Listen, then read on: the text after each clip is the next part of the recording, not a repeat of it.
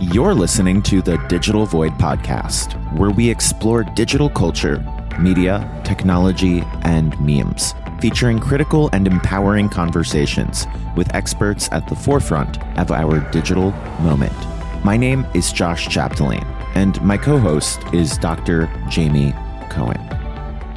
How did Palantir develop a meme-obsessed fan base of retail investors? And what does it mean? Palantir is a data management company best known for its military and government contracts. It went public just a few months before the GameStop phenomenon in 2021, but this story differs from the GameStop story. It's not about rallying against a perceived injustice. Rather, it's about a community of people with a true dedication to a tech stock and its CEO, Alex Karp. In online communities dedicated to Palantir CEO Alex Karp, he is often referred to as Daddy Karp. Lord of the Rings memes are shared generously. YouTubers analyze the stock for several consecutive hours on live streams. People debate the company's history with, quote, vampire data stealing. But is there a larger narrative behind the stock that has surged almost 150% in the last year? Today, we welcome Business Insider senior correspondent Katie Notopoulos to discuss the story behind Palantir's retail investors and how they shape the market. Before we begin, I'm thrilled to announce the Digital Void podcast will become a weekly podcast in 2024. After several years of on-again, off-again schedules, we're releasing one show per week. You'll notice a new tagline too: tech, media, creators. It's part of a more narrow focus for us as we continue to evolve. We'll also deliver premium content, special live events, virtual events, and original reporting as we expand this year. It's made possible thanks to you as the show continues to grow week over week. I invite you to join and support us by subscribing to us on your favorite podcast platform, sharing this episode on social media, or by rating the show. Now, here's this week's conversation with Katie Notopoulos.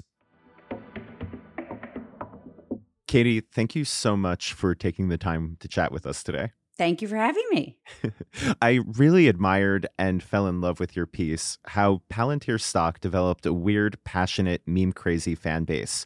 It reveals how a community of retail investors have become obsessed with investing in the big data firm Palantir. So before we dive too deep, who is Daddy Karp and how is he a central figure in this story?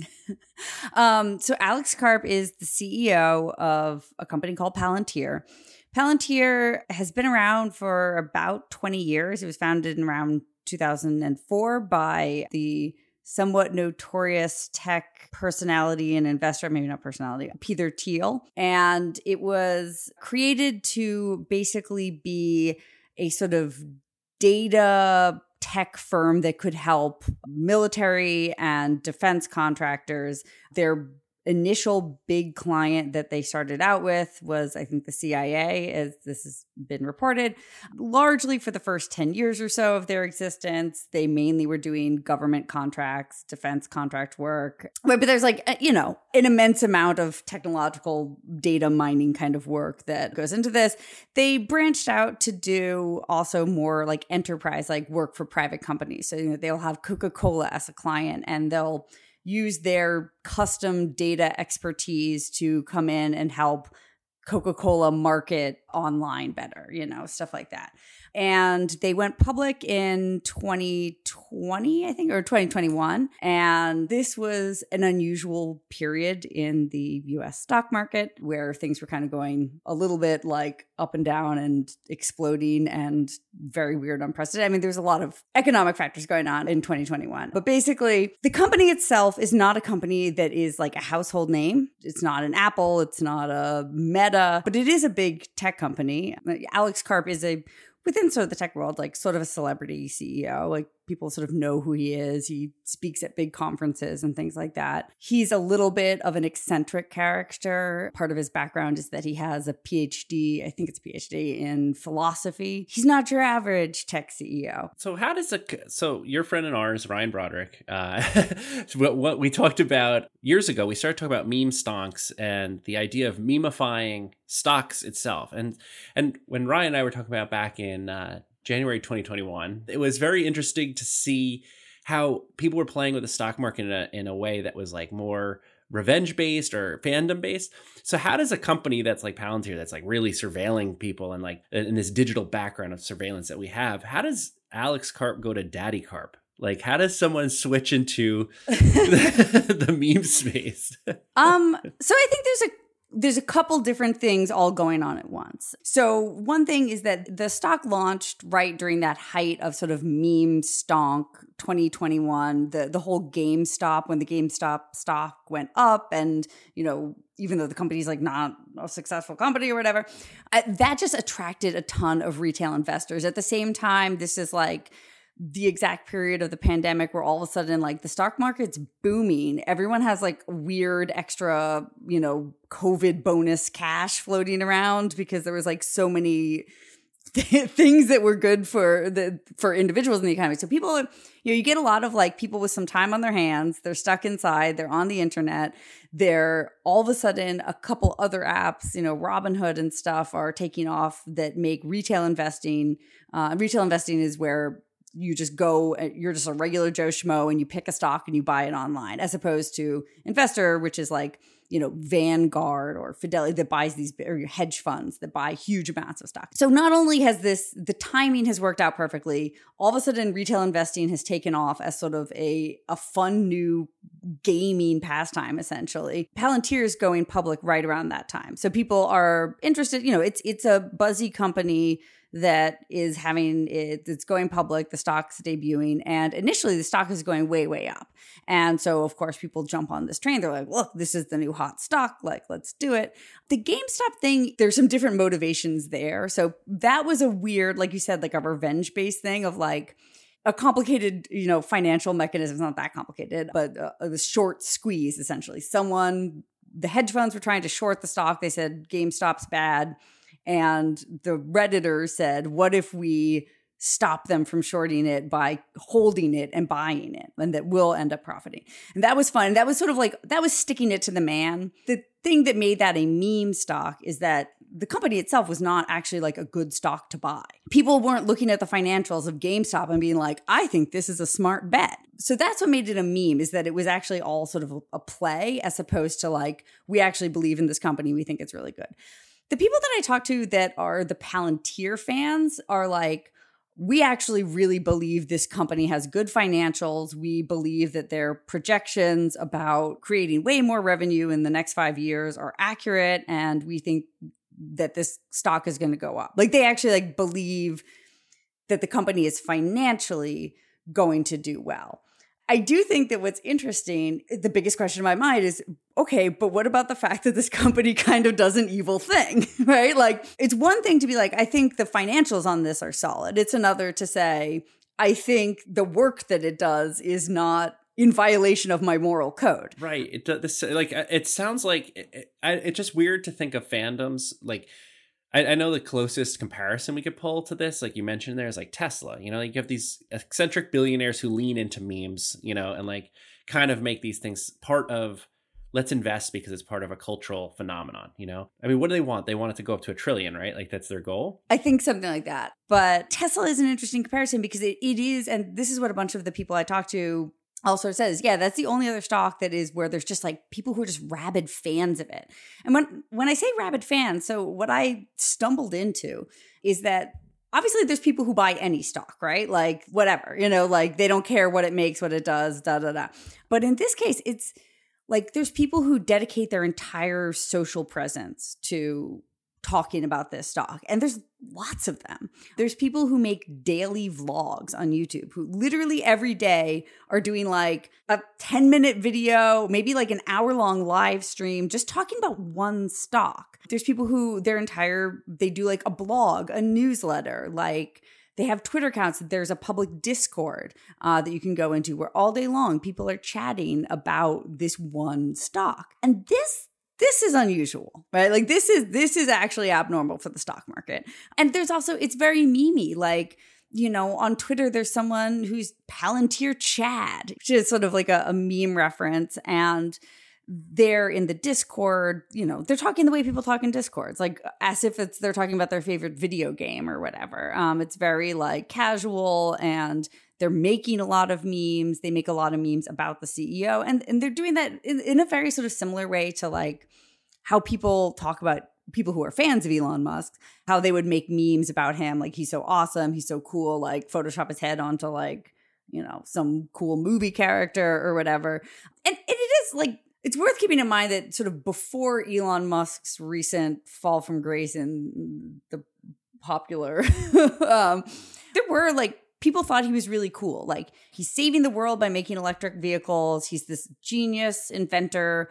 Like, he's cool. And people think Teslas are cool because, wow, an electric vehicle. Like, I can't believe it's real. Like, that's awesome. And so people really did get excited about that stock. It also was like, it's a big stock. Like, Tesla is one of the top 10, biggest market caps out there right now.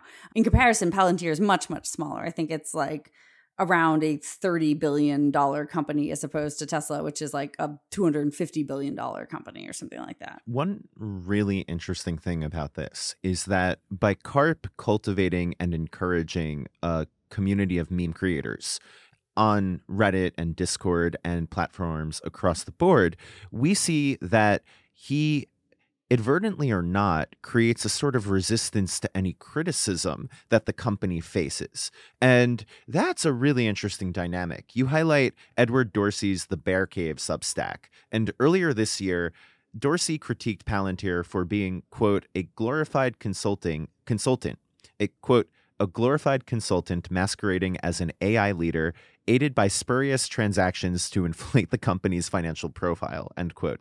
And in response, Palantir CEO Karp pushed back on the piece and suggested Dorsey should stay in the bear cave. The response became super popular on Reddit and was followed by a comment by Karp at a conference when he said that he was making big tendies, which is a reference to making a lot of money. So what does Karp believe he gains by leaning into these communities? And how does it affect people who try to lodge criticism at the company? So first of all, I believe the big tendies happened before the Bear Cave article. And so there's this super popular newsletter, Substack, that's all about, finance, investing stuff. And its general thing is like, it will look at a company and say, I don't think this is actually a good company, or like, this is not a good investment. And it did one for Palantir, the merits of which are not worth getting into, right? Like, I think it's kind of like you can debate endlessly whether or not a stock is good or bad. That's part of the entire finance system, right? But it really, riled up the fandom, of course. So big and interesting thing about Palantir, like its stock, is that unlike most stocks, most average stocks, only about 20% of the stockholders are going to be retail investors. It's going to be mostly like the big, Vanguard, Fidelity, hedge funds, like big institutional investors. Some portion, it's pretty normal for it to be held by insiders, like the CEO owns a bunch, or the, other people who work there, things like that, and early investors. Palantir, I think it's something like 58% of the stock is held by retail investors. So retail investors are incredibly important to Palantir's stock in a way that is unusual for most companies. And so you can imagine a scenario, and I don't know if this is exactly what's happening. I can't read Alex Karp's mind, but you can imagine a scenario where it behooves him to keep the retail investors happy, to keep them excited, to make it seem as if they're a little bit like getting some love from him in a certain way, of like he's responding to some of the stuff that they're putting out there, by like pushing back on this bear cave thing, which, to be fair, like it was a negative article in an influential, although niche outlet. So it's reasonable that like he didn't come out of nowhere. Like I think it was a reporter from Bloomberg asked him in something to comment on that. But there is a sense among the retail investors, one of whom I talked to was like, one of the things that we love about Alex Karp is that he's always like kind of giving us little drops, like little nuggets of like, he's secretly talking to us. Like, there was a time where Coca-Cola had stopped its contract, and then he had like a conference where he was at an interview and he had a bottle of Coke out on like the desk next to him, and we all were like, ooh, that's the sign, Coke is coming back. And then like a week later they announced Coke is back as a client. And to be fair, Someone else who I was talking to, and this was over the Discord, was like, I don't know about that. I think maybe he just was drinking a bottle of Coke. Yeah, this sounds pretty baked. Like, this sounds like a Q drop almost. Like, right. And I think it's both.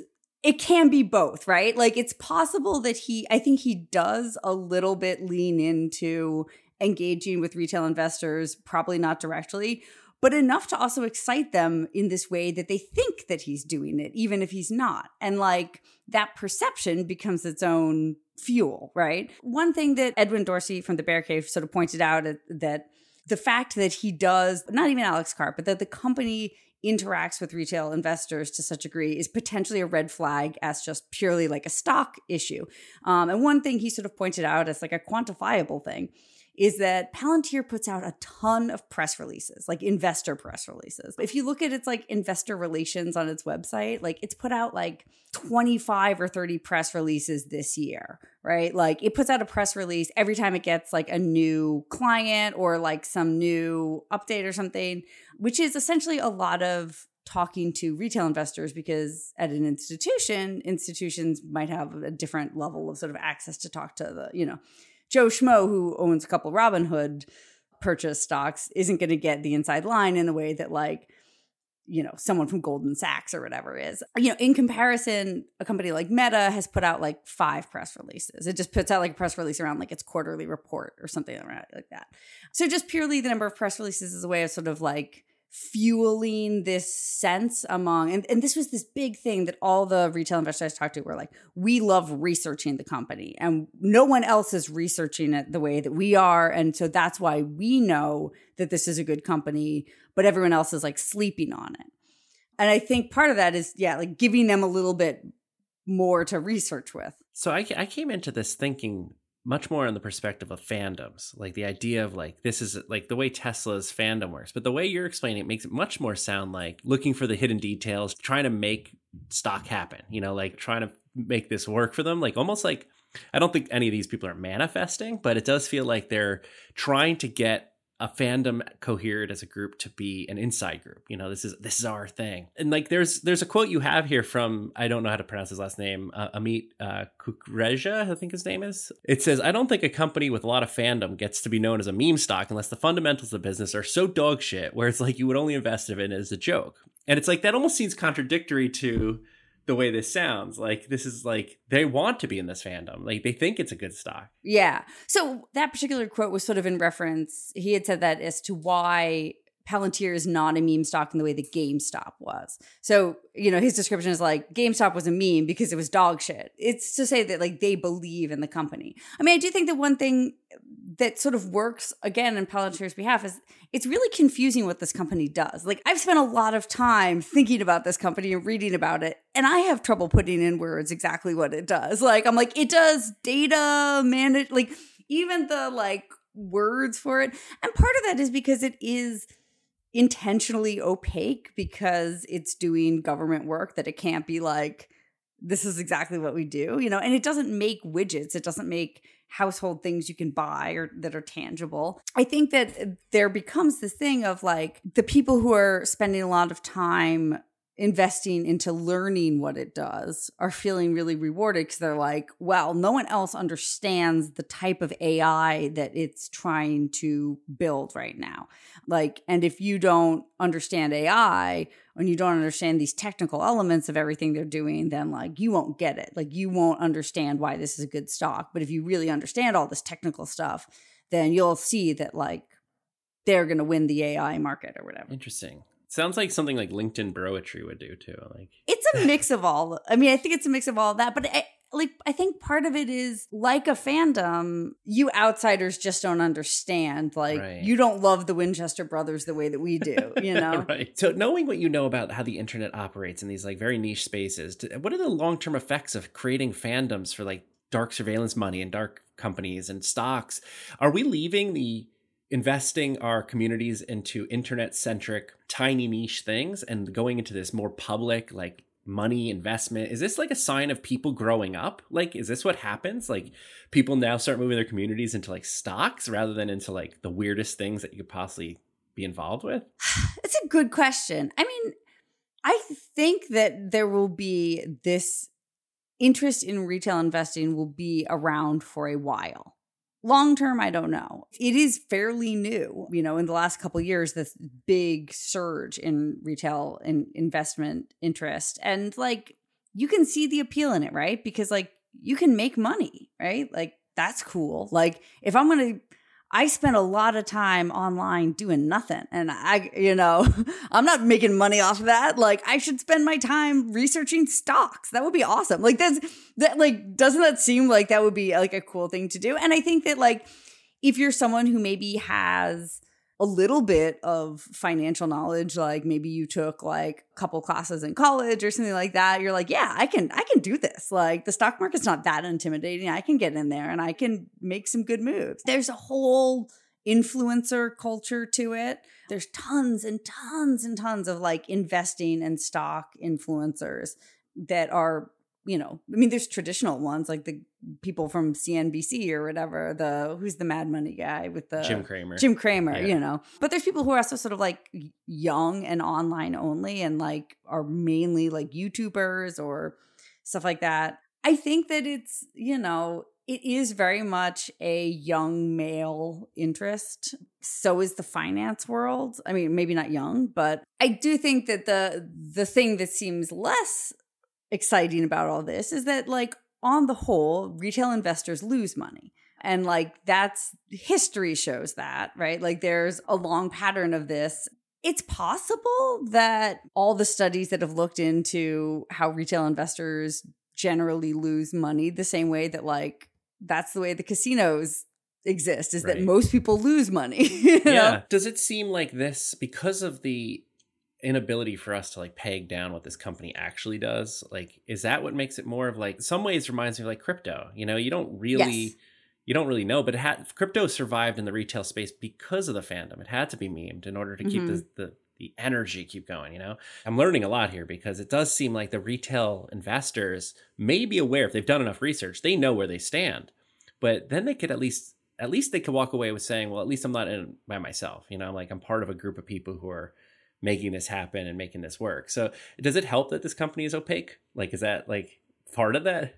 I think it definitely does. And I think it does in a very similar way to crypto where the normies just don't understand. And so the haters and my mom and everyone else who's telling me I'm stupid for buying this monkey JPEG is they don't get it. They don't understand the blockchain. They don't understand ownership. I definitely do think that the opaqueness of what the company does in this case makes it helpful. It's possible that there will be some weird, it's hard to predict what could be another stock that would get such a weird, surprising fandom. Some of the things about Palantir kind of make sense, right? It's a tech company. Tech is interesting. It's more interesting than a company that makes foot fungus medication or something, right? Or something more boring, just an accounting services company or something like that. There's lots of boring companies on the stock market. So it does something exciting. It's a company that's in the press. The CEO is weird and interesting. It is just the thing about that it is also an evil defense contractor that does make it so unusual. But just sort of going back to that, I mean, the people I talked to, that was the thing I asked them all about is how do you feel about the fact that this company is kind of controversial and has done some things that maybe you might not agree with? And they had sort of different responses. One person I talked to was pretty straightforward where he was look, at the end of the day, I want to make money and I think this stock is going to make me money. Do I like everything they've done? No. But I think it's a good stock pick. And I'm oh, okay, yeah, that makes sense. Straightforward. That's capitalism. Right. Okay. And other people were they really didn't want to engage with the idea that Palantir had done bad things. And they really were rationalizing out all of the things. So, for example, the stuff with ICE, I was well, the stuff with ICE. And they were no, but they weren't involved in the bad stuff with ICE. And I was yes, they were. Literally their thing. But there was sort of a controversy about it. And I think that it's possible, because they had initially lied about it. So, some of the people I were well, if you want to know what they're doing, just listen to you need to go listen to this interview with Alex Karp. And I'm I'm not sure that the only or the best way to learn about what a company's doing is to just hear an interview with the CEO, because you can't always just take the CEO's word for it, right? Or the press releases. Yeah. Right. Yeah. So, I think, and then some other people were like, look, the stuff with ICE, do I think that it was a good policy? No, I don't like that policy, but the government made the policy and, they're a government contractor. And so they were fulfilling their duty as the company to fulfill the government contract. The government was the one.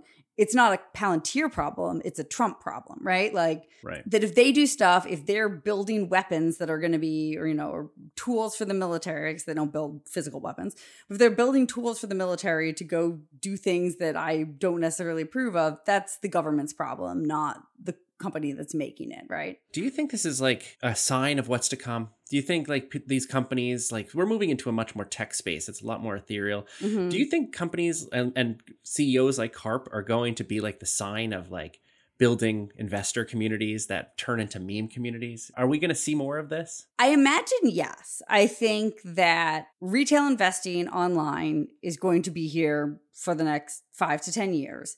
If you're a CEO of a company that maybe a lot of large investors have been a little bit allergic to for whatever reasons, like, for example, your controversial ties to unpopular deportation policies, which is not to say I don't even know if that's why traditional companies have stayed away from them, it might behoove you to court retail investor excitement. I think the other thing is that retail investor excitement will go up. And there is sort of this whole, part of the whole meme stonks thing, and this is sort of similar to the crypto NFT world, is it's not just that these people want to buy a stock and hold it and then forget about it, and maybe they'll check the news in the newspaper about the company. They want to talk about it. They want to be in a community. And that reinforces this idea that we're in it together and you're hyping each other up. It's the whole apes together strong, that which was this big thing during the NFT bubble, was we're all in it, and if we all hold and we all do it, it's going to be great. And I talked to a professor at Baruch College in CUNY, who's a finance professor who has written a paper on social influence in this kind of stuff. And what she had found is that the social influence of looking at social media influencers on stock picks is incredibly powerful. People really will listen to social media advice to not always great results, right? So I do think that there will continue to be lots of retail investors. There will continue to be Reddits and Discords where people get together around a particular company, whether it's a good company, a bad company, I don't care, who knows, and they will hype each other up and make themselves believe that they've really got the best stock pick, that they know something that no one else knows, and that they're all, to the moon. They're going to all become billionaires, Lambos, the whole deal. I don't want to see people lose money. I hope that happens for people. I would love it if lots of random people became rich. I would prefer that outcome, right? I don't want to be these idiots are going to lose money. Fuck them, right? I hope it works out. But I think there's real serious risk there for them. Katie, thank you so much for taking the time to join us this morning. Thank you so much for having me. Thanks again to Katie, and a big thank you to you for joining us on the Digital Void podcast this week. We look forward to seeing you again next week.